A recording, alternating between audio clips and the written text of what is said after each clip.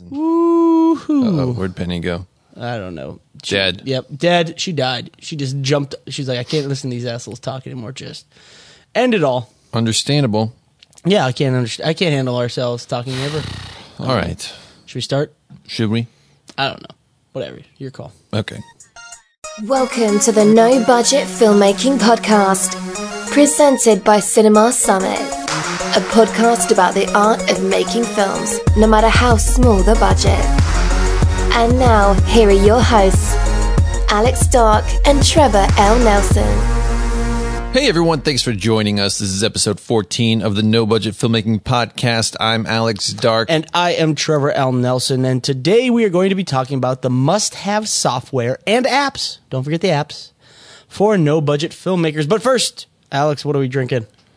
I'm drinking a delicious Island IPA. I am drinking a Longboard Island Lager. We have a lot of cases of Kona Brewing Company's beer Yes. from Alex's wedding left, and, you know, we're slowly chipping away at it. Working our way through it. You know, it's a challenge. It's a challenge we're undertaking to just drink as much as we can, you know, just to get rid of it. Free up room in our Challenge studio. accepted. Nailed it. Love it. All right, Alex, so what is new with us?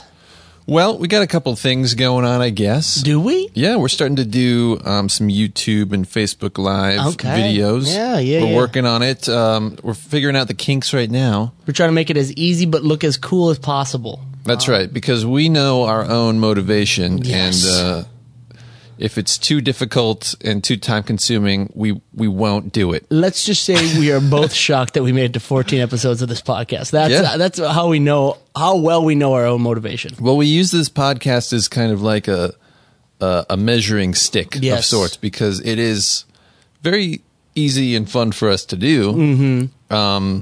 And we want our videos to be the same way, so we're trying to figure that out. We think live is the way to go. Yeah, like maybe live to tape, if anything, but live to Facebook and then post it on YouTube after too. Exactly. Just to limit the amount of post-production we have to do after. Because once we get into post-production, we're kind of like, is the payoff worth it? Is the payoff worth it? But maybe it is. But it's all for you guys. It's all for you. All the loves. Also, we have a little guest in the studio today. It is Penny. Or as she's affectionately known as Pen Dog. If you've been following cinemasummit.com, like all six of you have, we have some interviews with John Levine on there. Well, it is his dog. John went on vacation, and him and his wife entrusted me and my wife with their dog, and she came to the studio with us today, and we don't know where she is right now. Yeah, so if you hear any twinkling of like dog collars and nail scratching, barking, that's me that's screaming Penny. Penny! Get back here! Bring me another beer! Yeah, that's Penny. She's joining us today. I don't think she's going to say much on this podcast, but you never know. Dogs are a mystery, a conundrum. Yeah. Yeah. And another thing I wanted to remind everyone about the business plan download that we have from the previous episode. Episode 13 is about creating a business plan. We walk through kind of the whole deal, and also we posted up a free sample download from a business plan that we made for a film, and you can download that, check it out, see what it's like, use some of the ideas for your own business plan, and take it from there. And the offer still stands that if you want to send us your business plan for us to look over and see where you're headed with it, make sure you send it at hello@cinemasummit.com. Yes. Take out your the project specifics like synopsis and stuff like that, because we don't want there to be any questions. Yeah, any questions later in life if you think that we stole your idea. Don't give us your idea at all. So then there's no confusion. Exactly. We think we're smart enough to come up with our own ideas, but who knows? Who knows? Who knows? And also, we are doing a bunch of videos. We had mentioned last podcast that we went over to see Stage 32, our friends over there, help them with setting up their kind of their video platform. Their video setup. Yeah, and then also we're going to start doing weekly AMA videos.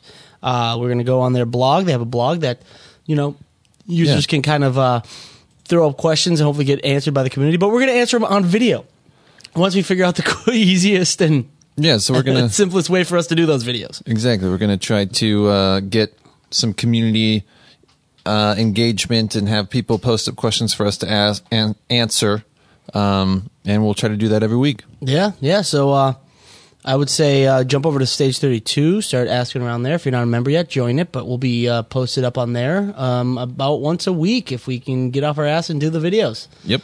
So now let's get into our main topic. Now, if you haven't known already, film is moving into the digital space. Yes, it is. And moving more quickly.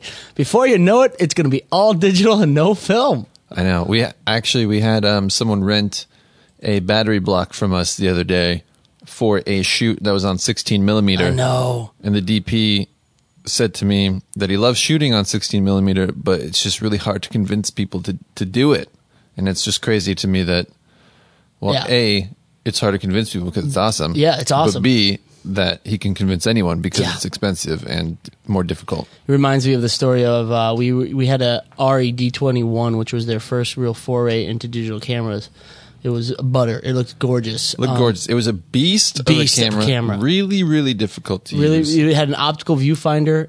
It was cool. It was an awesome camera. But we sold the recorder was giant. Oh, giant recorder. The thing weighed like 25 pounds just by itself, the body. The body. And then the recorder was probably the size of a toaster, small toaster. Yeah, it was a small toaster. And then you had the lens and any kind of support. I mean, it was and then beefy. the transfer for the transfer station for the thing was the size of a giant like laser printer. Yeah, like a big one. Like a big one, guys. And we were like, we got it. We hit the jackpot. We didn't have to pay Alexa prices, and we got the Alexa look.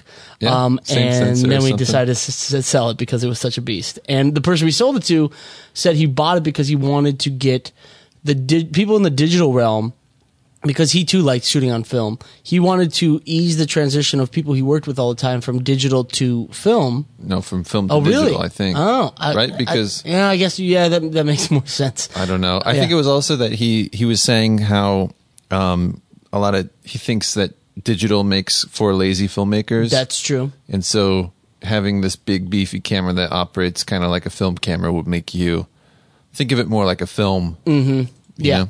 And so it was kind of his transition camera. And so so that was kind of the whole thing. Man, that was a tangent. We're talking about software. And we're talking about old stories of selling our D21. Overzealous. Sorry, guys. Stories. So, now when we say software, we're not excluding apps because apps are getting more and more popular. A lot of people are doing a lot of their stuff on their phones these days. So we got apps as well.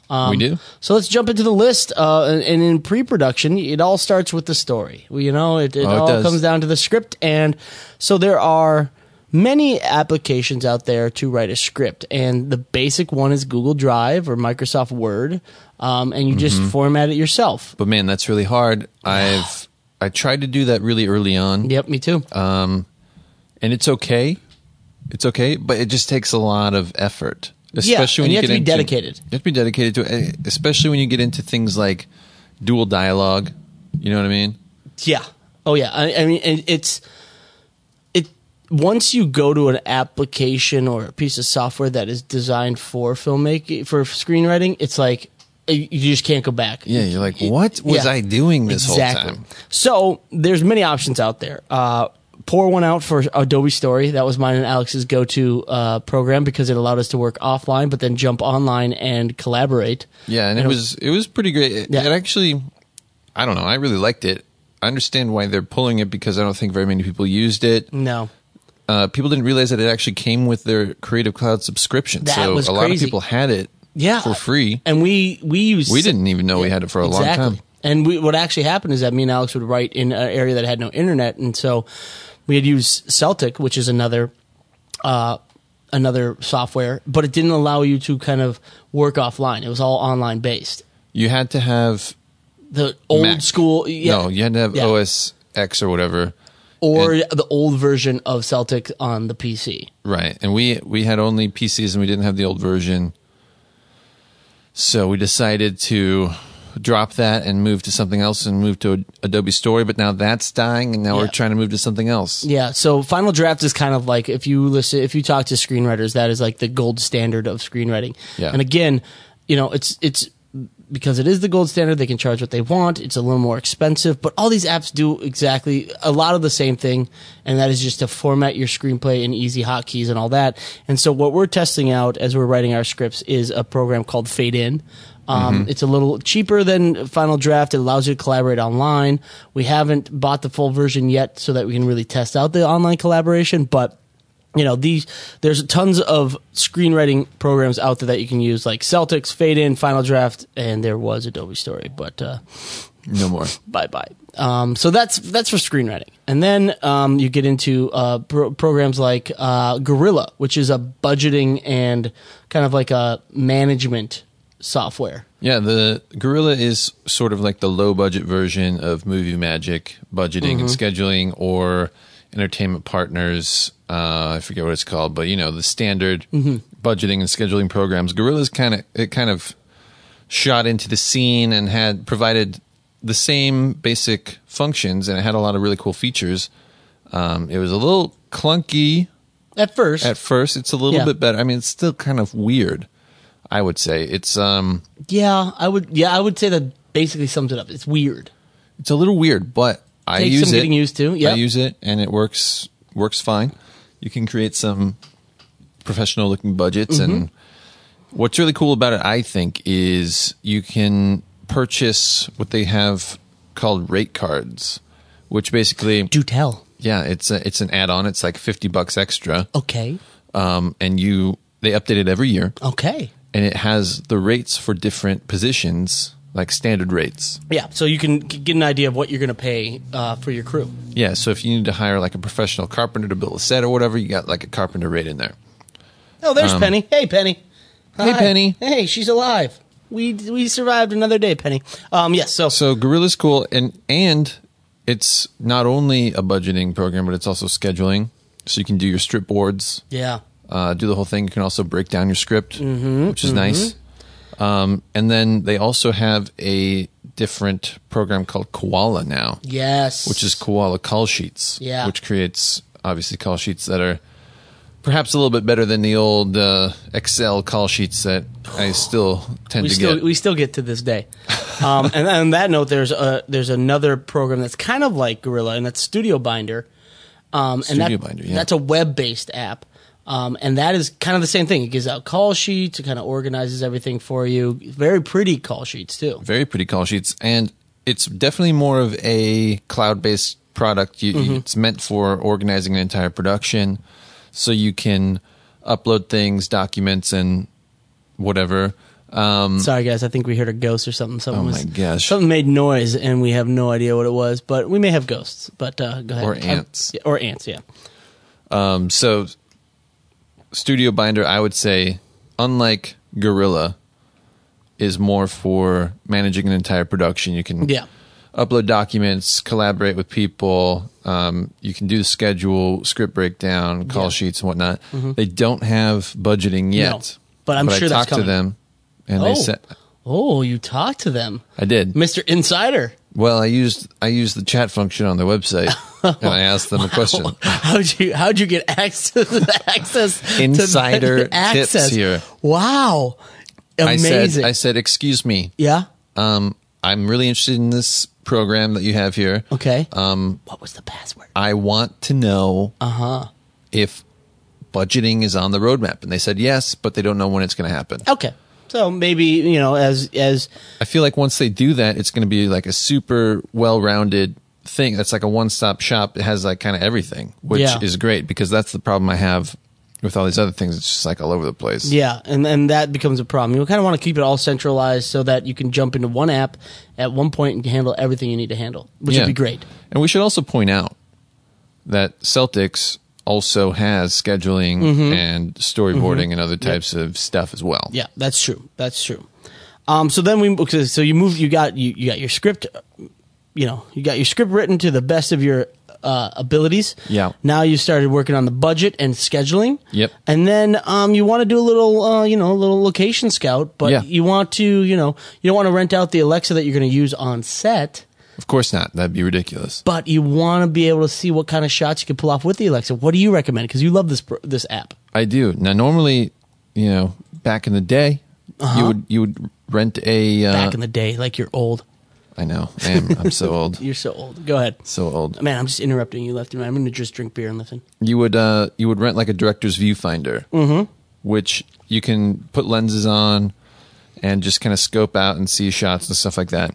For those who don't know, if you see the picture of like Steven Spielberg with a very long lens with a handle on it, that is a director's viewfinder. Exactly. That just gives you the idea of what you could probably pick up with the lens you want to use in what location and that kind of stuff. Yeah, and those things generally were like adjustable depending on what type of camera you're using and what aspect ratio you're shooting in and all that kind of stuff. And much in the same way, there's an app called CAD Rage that I use frequently. That's pretty great, and it's for a cell phone. Yep. It takes the camera on your cell phone and it frames it up with different lenses that you have based on the camera and the sensor size and all that kind of stuff. So it knows what the sensor size of like an Alexa is versus like a GH5, and what a 35 millimeter lens will look like on an Alexa versus a GH5, etc. And you can use it as a viewfinder. You can snap pics with it, and it also puts metadata on the photos, which includes like the height of the camera, like the angle, and the direction. So it'll say if you're facing north or south or whatever, which is great for when you come back and you're like, oh man, which direction was I facing? Which way is the sun going to be? It's a pretty intuitive app. It's pretty intuitive. Very handy. It's a little expensive, isn't it? Like, is it $29? I don't remember how much it is. We can look it up. Yeah, I'll look it up right now. Keep talking. But we used it for our camera, the VariCam 35, and we just we selected the lenses that we have in our lens package, and we were able to plan out some shots for basically every shoot that we do with that camera, which is really nice, just to have it in your pocket and be able to pull it out whenever. Yeah, and we also actually looked at it through CAD Rage before we bought our camera, just to kind of get an idea of what we're dealing with. It is $15. That's not bad. That's not bad at all. I love CAD Rage. I think it's very intuitive to give you the ability to look at what your camera's going to see without having to rent the camera for a field day or for some pre-production stuff, especially if your DP knows the camera that you guys are going to be using on the set. So look at that. And then as you're done, you went on set, you're like, you know what? I got an idea of what my camera's going to look like. Now we're moving into shot listing and kind of storyboarding and all that. And there's two programs, Shot Designer and Shot Pro. Yeah. These are programs that will help you, kind of figure out. You could kind of put in the dimensions of the room you're using, kind of the lay of the land, as they say, and then figure out what shots you want, where the camera's going to be located, where your actor's going to be located, and in a visual way, so you can kind of share it with the crew on set and say, "This is my vision." Exactly. I think Shot Designer is probably my favorite app. Shot Designer is great. It's really simple. You can use it. I think they have a desktop version, so you can do it on the desktop if you need to. You can do it on your phone. You can do it on a tablet. But basically, you have these colored circles that are symbols for people. Your actor. And you have little camera icons. And then they also have walls and lights and stuff. I use it all the time for lighting diagrams. But the cool thing I think about it as well is when you put the cameras in, you can put camera moves. You can do dolly moves. You can do whatever. And it'll create a shot list for you based on what you put in the diagram. So you put like 5 cameras, you label them, and it'll print out a shot list for those 5 shots. And it'll say if it's a dolly move, if it's a slide, a pan, a jib shot, and all that. It's pretty intuitive, and the best thing is that it is easy to use. Really easy. And it'll give you'll be able to kind of show your vision to everyone on set very easily with Shot Designer. Yeah, and I think one of the examples of us using it really effectively was for a short that we did where we only had a location for like 3 hours, and we wanted to put lights up in the ceiling and not really, or like set the lights and not move them for any setup. So basically have like set lighting so that we could move the camera around and shoot the scene really fast without having to relight. And so we diagrammed out the whole thing, went there, and basically did it exactly as we diagrammed, and it worked out really well. Yeah. Now, what it doesn't do, if I'm not wrong in this thinking, is, and that Shot Pro does, is Shot Pro will kind of help you and allow you to make animatics. Shot Pro is way more intents of a product. It's not more. It's not just shot list. It's more storyboarding, animatics. It's definitely more storyboarding because basically what you're doing is you're creating like a 3D scene with characters. There's actors and actual like set dressing and stuff like that. You can have character movement. You can have blocking and all that. And you do. It's not meant to be like an animated series that you're making on Shot Pro or anything, but you can do basic keyframing and stuff like that. And some things have built-in animations, like the actors, for example, kind of just do this like wobble stand. So it seems like they're not just like sticks, you know? But then you kind of frame them, you put lighting up and you put the camera where you want to be and you say what lens you want it to be on. And it's definitely more of like an intense pre-production development, you know, like look dev or whatever you want to do type of software, but it is still really easy to use. It's not like you have to really learn like a 3D program. Yeah. It's just they have two different. It's one of those things where if you want to get really deep into it, you go Shop Pro. If you want to get really deep into it, but if you want to just have a simple shot list with a diagram, I go with Shot Designer. I know Alex loves Shot Designer, but both are fine no matter what you're trying to do. Yeah, I got another Rogue Edition that we didn't talk about before. This one's a little bit more. You're supposed to, clear this with me. I know. Which one is it? I'm sorry. Which one? You've never heard of this. It's way too advanced. I got the limited release that's only been released to 10 people. This is definitely more for previs, like really high quality previs and stuff like that. Okay. There's a thing called Cine Designer, and it's an add-on for like Maya and C4D, Cinema 4D. You get the secret thing. Cinematography database. If you haven't heard about it, it's a website. Matt Workman created, and he does YouTube videos. You've probably seen him around. Matt Workman, so shut up. Yeah, there we go. You're not too special. But he created all these little tools for Cinema 4D and whatnot, and it's basically just like camera grip and lighting equipment that you can use, and it works, as the equipment would, basically.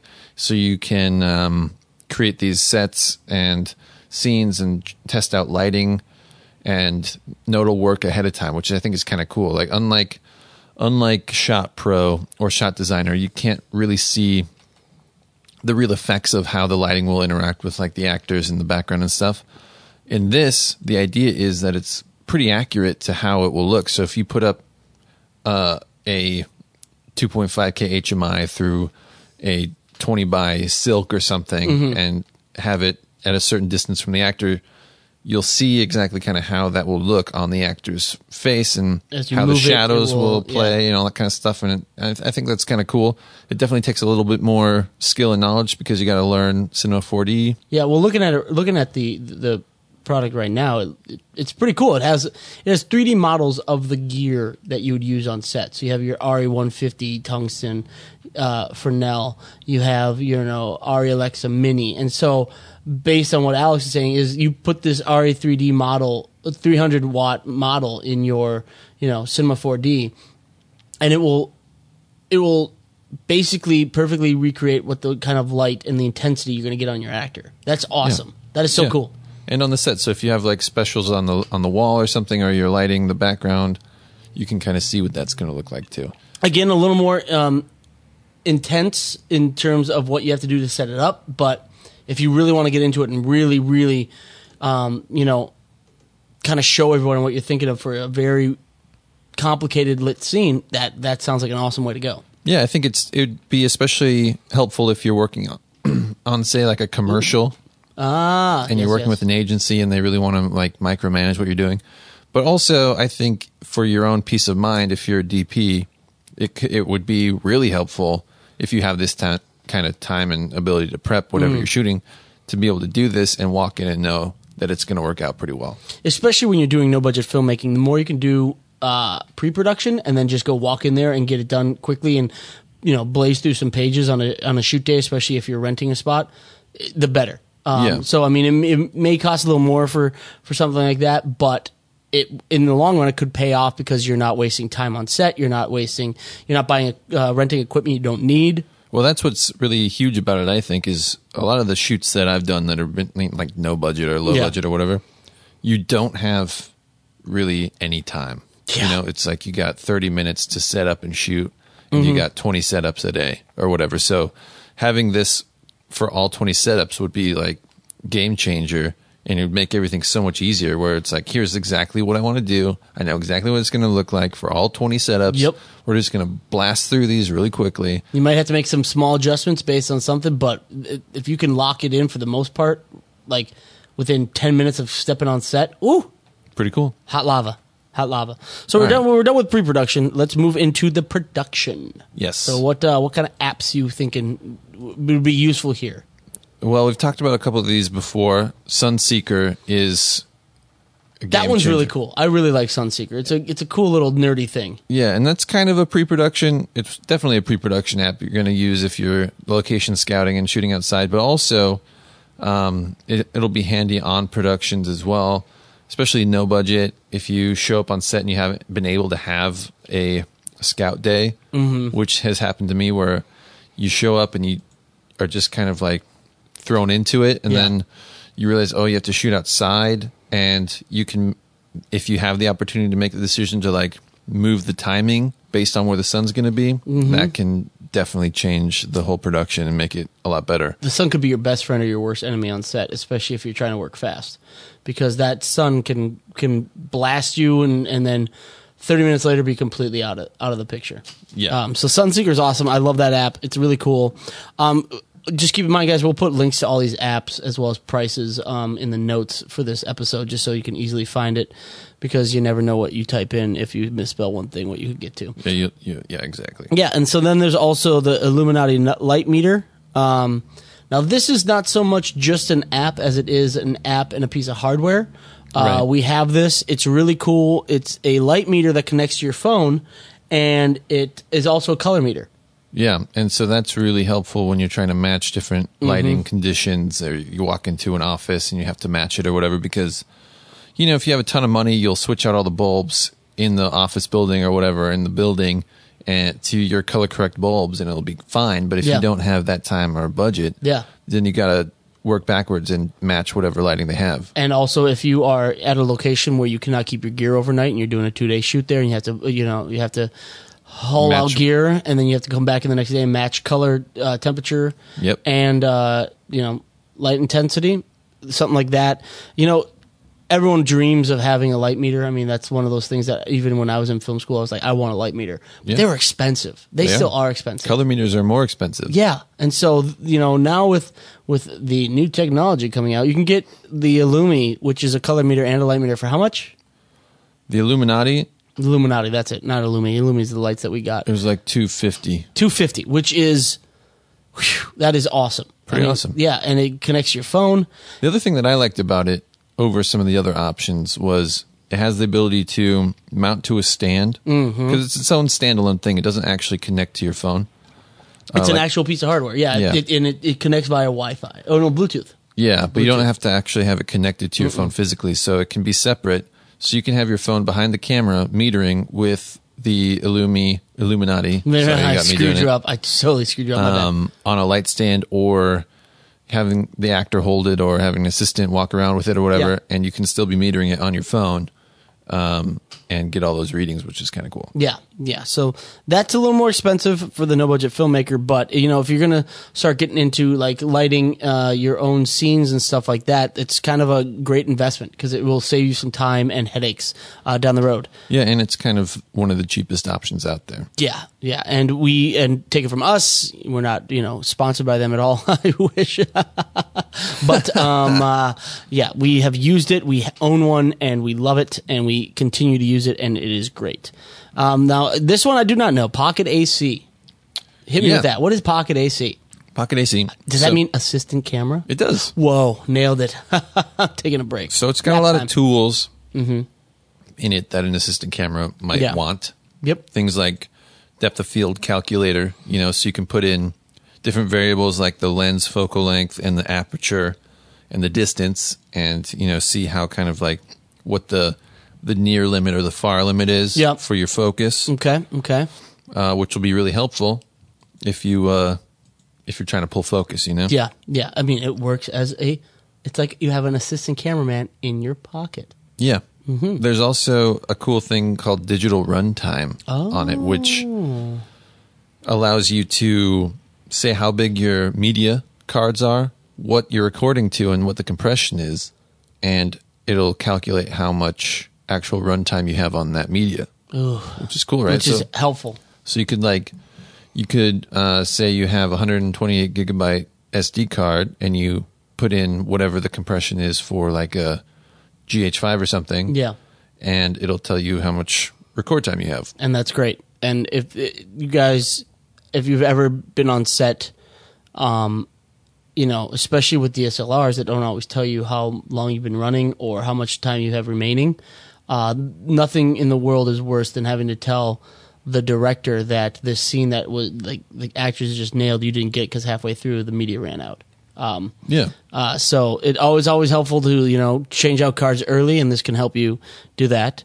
Totally. And then there's also a little selfless plug: Cineforms. Cineforms is something that doesn't really exist yet. Yet.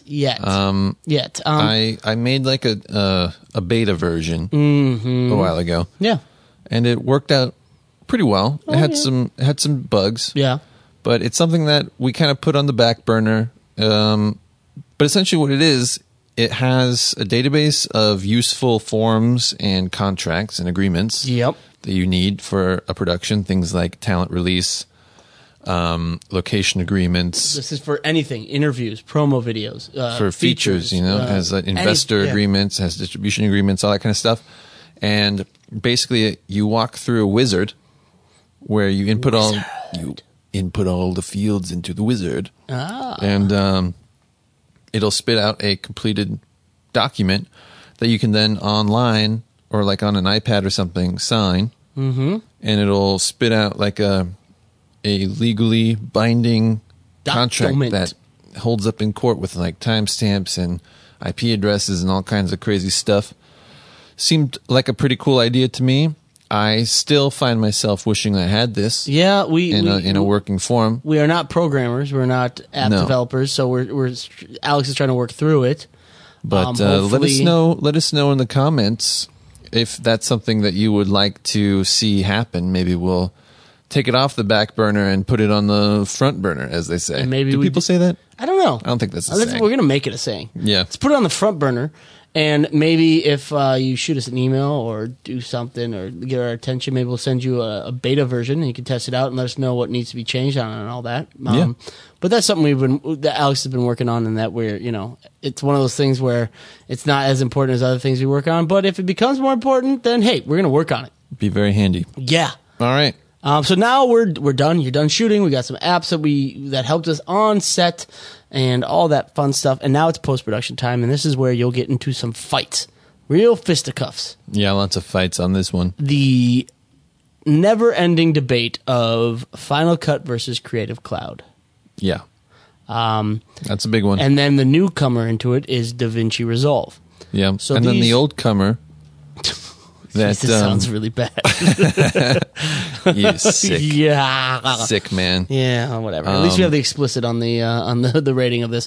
Avid, I was assuming you were going to say? That is what I was going to say, but also I just thought of Sony Vegas. I was just about to say Sony Vegas. I don't even know if they make it anymore. They do. No. Oh, well, I'm sure they do. Why not? No, they do not. Do they really? I got to look this up. Yeah. Oh my God, they do. I think people Sony Vegas Pro. It. Yeah. Oh my God. Okay. So for those who don't know, Sony has it wasn't always Sony Vegas. It was somebody else's Vegas software. Was it like Pinnacle or something? I forget who did it. Sonic Foundry.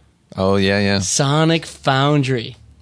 And now it's published by like Magic. So it's not even Sony Vegas Pro. It's just Vegas Pro.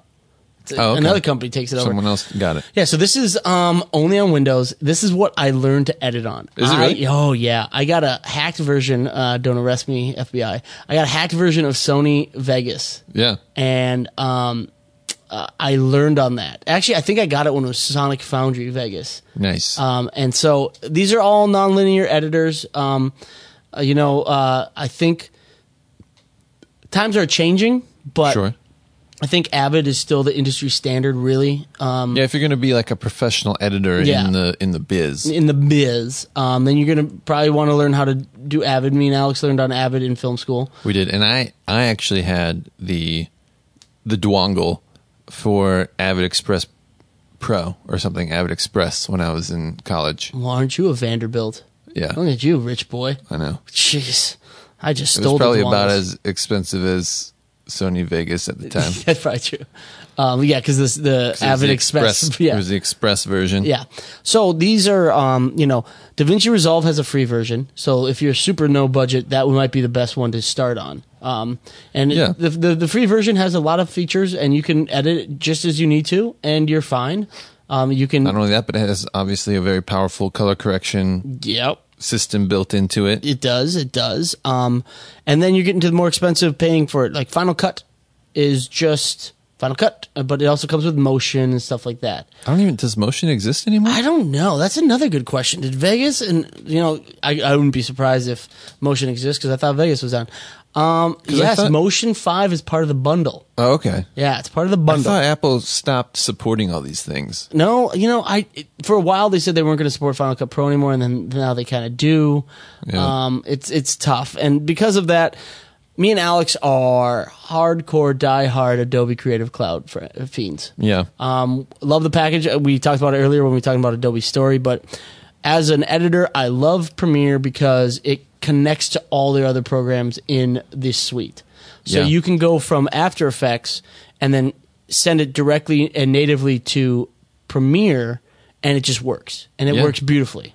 And similarly, you can drop a Photoshop file into After Effects and just, adjust all the layers and do all sorts of cool stuff. So you can go back to Photoshop, make an edit, and then it will automatically update in your After Effects timeline. Same with connected After Effects files. Yeah. Connected compositions, you make the change in After Effects. You don't have to render it out, or you just save it, and it'll change it in Premiere. I love all that. I love all that. It's great. I'm really happy that they put it into a more affordable-ish monthly payment instead of having to buy each individual software package and a license for it and all that kind of stuff.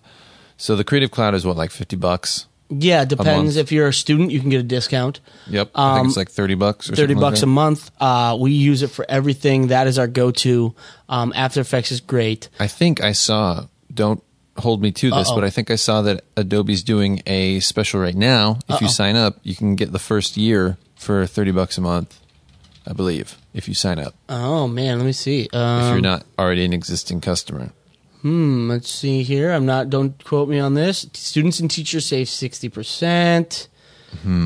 One annual. Okay, so what that is what that is if you pay for the whole year up front, you get 35% off. Gotcha. So you got to pay for the whole year, and then it's cheaper. Okay. So just so it's $600 for the year, which isn't bad. Not bad. No, not bad. But that being said, if you guys want, DaVinci Resolve is an extremely powerful program used by many professionals. And then there's also Fusion, which Blackmagic also purchased. Yeah. And that is a node-based compositing software similar to like Nuke. Mm-hmm. If any of you are familiar with Nuke. That's some hardcore stuff there. It's some hardcore stuff. I mean, it's different than like After Effects uses layers. Yep. Fusion uses nodes. Same with think of it like a spider web that one node connects to another node connects to another node. Exactly, and that's the same with Resolve. Yeah. The color correction software of Resolve uses nodes as well. I think the free version of Resolve has a set number of nodes you can use in a project, and that's where you're limited. Unlike Lumetri or whatever, or SpeedGrid's different, but Lumetri or any kind of like program that you use in I don't know if they do speed grade anymore. I don't think so. It's not supported anymore. I think they stopped it. Yeah, end of life. It ended after 2015. Yeah. So that that went the way of Adobe Story. The Adobe products are big on the layers. Yeah, big on layers. Yep. DaVinci and Nodes. Blackmagic and all that is Nodes. Yep. So those are, and then again, we will emphasize this to the day we die and this podcast is dead, which is probably in 2 more episodes because who knows who's listening. When it comes to audio and sound, hire a professional. But if you know your way around audio and all that, Pro Tools is kind of like the thing to go.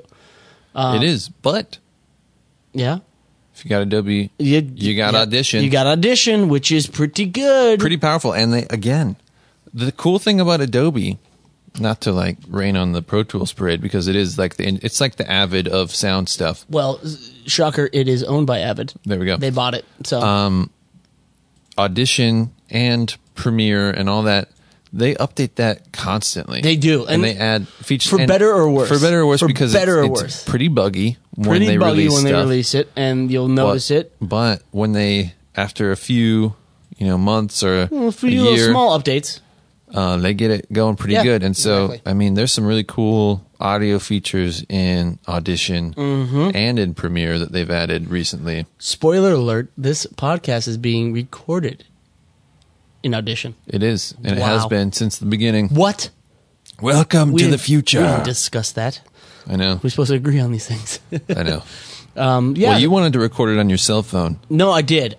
My cell phone has 2 tracks, which is perfect. Yeah. It was super 16-bit. It was sounded sweet. It sounded like it was 8-bit. It sounded like an old Nintendo game. Yeah, and it would have been really awkward sharing your earbuds trying to record really close to each other, so that our volumes were the same. But you know what? We would have made it happen. I get the right. We would have made it happen. Dedication to our audience of 3.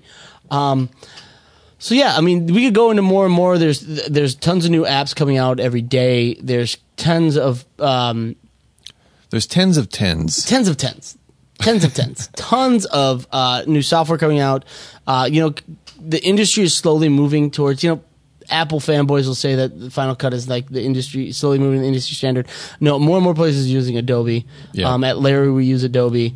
But there's going to be something else that comes out that may, challenge that. Definitely. There's another program that we neglected to mention. Oh, damn it. What? I don't have experience with it. I've just seen it existing in life, and that is HitFilm. Oh, yes. I heard the announcement, and then I couldn't really find any more info about it. I think that one is pretty budget-friendly, if I'm not mistaken. Yeah, it is by FX Home. So if you go to fxhome.com, HitFilm Pro is $300. So not that much. Not that much. And I think HitFilm Express is free, right? Oh, maybe.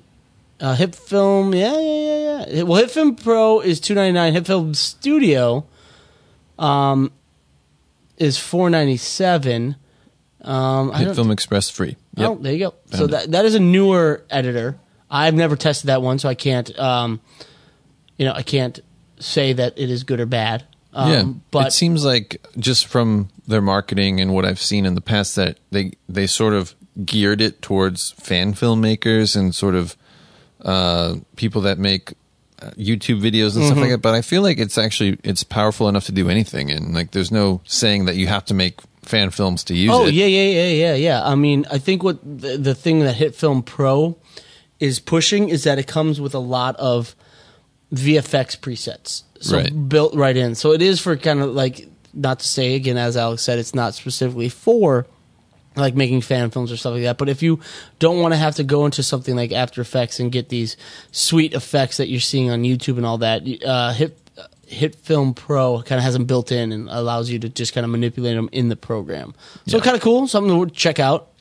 Not can't speak from experience about using it, but I have heard good things about it. I just kind of forgot about it, and obviously me and Alex both did. Yeah, but again, there's software coming out all the time. There's all sorts of stuff out there. Another thing to mention, I think we talked about it a little bit ago, is Adobe's newest forte into mobile.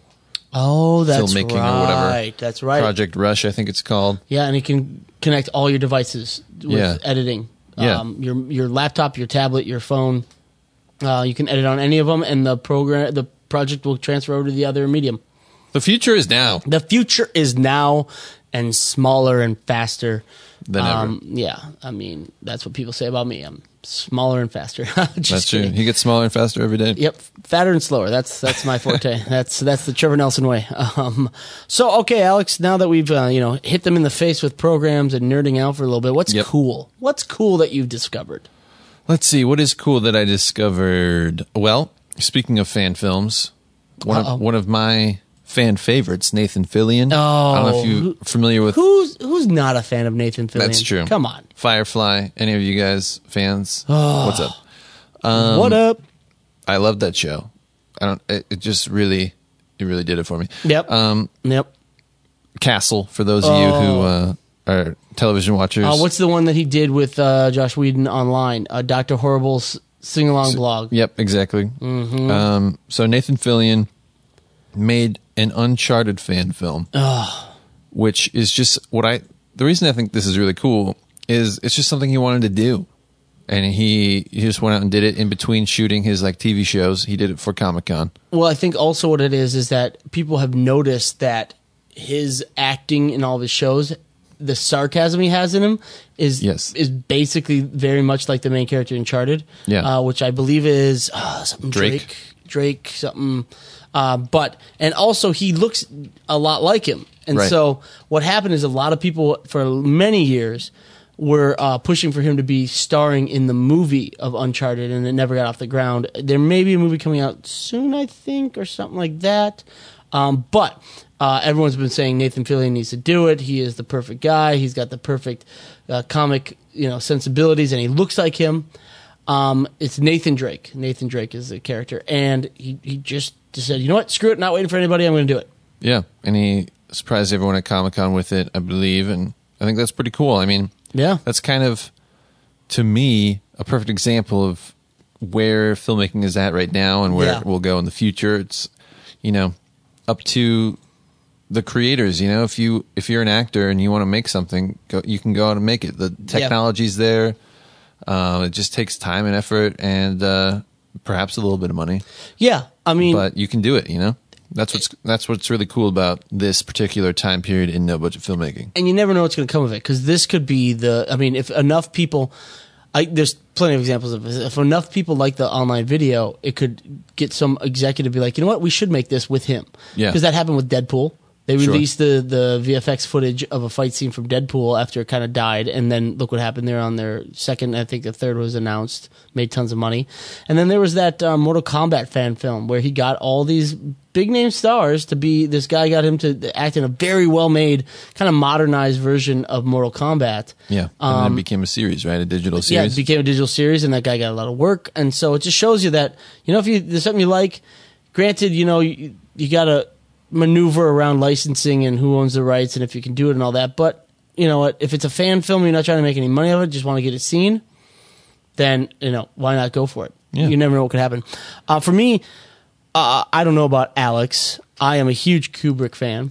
Huge Kubrick fan. Alex is Clockwork on Orange the fence. On the fence about him. One of my faves. Was that Kubrick? Of course it was.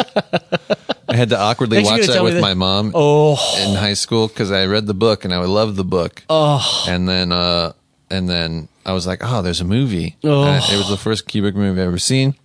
My mom hadn't seen it, rented it, watched it together. Awkward. Really weird. Yeah. I think the first Kubrick movie I saw was with my dad, and it was Dr. Strangelove. Okay. Next you're going to tell me that Kubrick did 2001 Space Odyssey. What? No, I think that was Spielberg. Okay, makes sense. Yeah, that dude's an auteur. That's the one with the bicycle over the moon, right? And the little guy in the basket. So Kubrick, for a long time, there had been a rumor that he wanted to make a film adaptation of the book Burning Secret. And what Burning Secret is, it's kind of like the opposite of Lolita, which is another Kubrick movie. I don't know if anyone has seen that movie. If you haven't, you should go check it out. It's about an older man who is trying to seduce a younger girl. It was scandalous at the time. Burning Secret is kind of the opposite, where a scandalous man befriends a young boy so that he can seduce his married mother. And this kind of seems to be a lot of what Kubrick does. Yeah, he likes the controversial stuff. He likes that. It was rumored that he wanted to do it. Everyone knew he wanted to do the movie. But what was just found is they found a completed screenplay that he had co-written. Very interesting. They found it like a Kubrick expert. Who was the co-writer? I mean, that guy knew it existed. That guy could be dead too. Oh, okay. So they found the screenplay, and I think they're going to try and, find a director that would fit it. Maybe it is Spielberg, since Spielberg finished AI. That's true. It was co-written by the novelist Calder Willingham. Calder Willingham. Yes. And it's so completed, it's so well done, and so well polished that they think it could be made into a movie without any more polishing. Nice. So I would be excited to see another Kubrick penned screenplay made into a movie. That would be pretty cool. That would be sweet. That would be cool. It's almost like when they find new music by musicians, and they're like, yes. "Oh, Elvis's new record." Yeah. It's like, what? I'm still waiting because they say the rumor is that Prince has so much music in his vault that he could do. I think the rumor was they could release a new Prince album with new music every year for 40 years. That's because of crazy. all the music he had in his vault. Now, I'm not saying that was great and all that, but yes, that would be amazing. Crazy. Yeah. So what else? What else we got? Let's see. Oh, I just heard about a series called Sacred Lies. Okay. It's Do tell. Facebook Watch series. Oh, Facebook Watch coming hot. Man, first of all, I don't know if you guys are familiar with Facebook Watch. It's like a new little tab. You can watch videos. And Tell us time.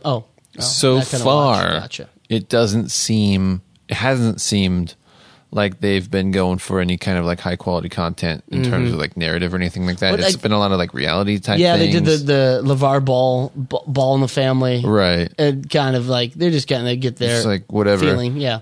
But Sacred Lies is kind of a very cinematic looking series. I think it's 10 parts. Okay. And I feel like they're going after YouTube Red, which I don't know if you've seen any YouTube Red stuff lately, but it tends, to me at least, this is just my opinion. Don't come after me, Google. Jeez. I'm coming after you. YouTube Red stuff still has that like YouTube-y vibe to me. Yeah. It doesn't seem cinematic. It has kind of like a weird, like kind of thrown together vibe. Yeah, I think what YouTube Red did is they went after the creators that were already popular and just had them like make pay channels. While Facebook Watch, I know that they were putting money out there to get original content. Well, it's not only that. It's not only those Red programs, but also the like the Cobra Kai. Oh, yeah, Cobra Kai. Which I know a lot of people really liked. Fine. Yeah. I saw the first episode and I thought, okay. But again, to me, it seemed like an extension of a YouTube show. Yeah. It wasn't blowing my mind in terms of like, oh man, YouTube's really coming at it hot with some really nice cinematic big content that looks bigger than YouTube. It still looked like it fit within YouTube. At least enough to pay for YouTube Red. Yeah. Exactly. Yeah. No, I mean it's a Blumhouse production, isn't it?